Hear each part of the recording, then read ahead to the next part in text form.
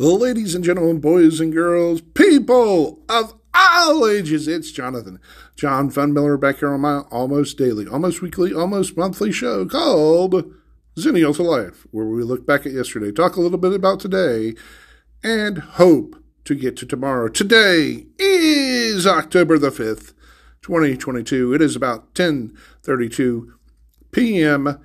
Eastern Daylight Time. I'm coming to you live and loud from inside of a school building with today's episode. Hey, do you want to start listening to me again? Do you want to know where I'm going to be? Guess what? We're going to pivot. We're going to change. We're getting our crap together. And do you want to know why we're getting this crap together? It's time to be real. Real about life, real about our aspirations, real about what we want to do. It's time to stop being soft. So, what I'm trying to say is, if you want to continue listening and supporting me, I'm not sure exactly what I am going to do with this podcast. It may just sit dormant until I feel like it's time to talk again into it. But I'm shifting over to a slightly new project. And it's a real project. It's something real to me. It's going to be real to you.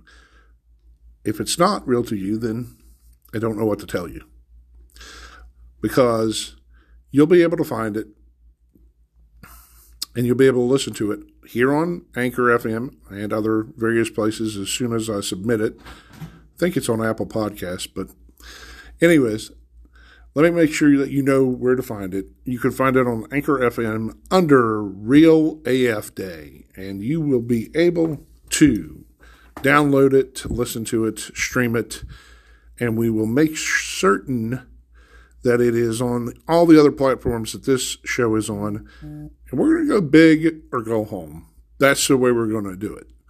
So, with that being said, like I said, well, not sure when I may update this one, but now you know what I'm doing. And if you want to listen along with the new project, the new podcast, then come right over to Real AF Day and listen. With that being said, this is Jonathan John Fun Miller signing off. Make sure you tell people that you love them because you never know when you're going to lose them. I love you all, and thanks for supporting me. I'll catch up with you all later.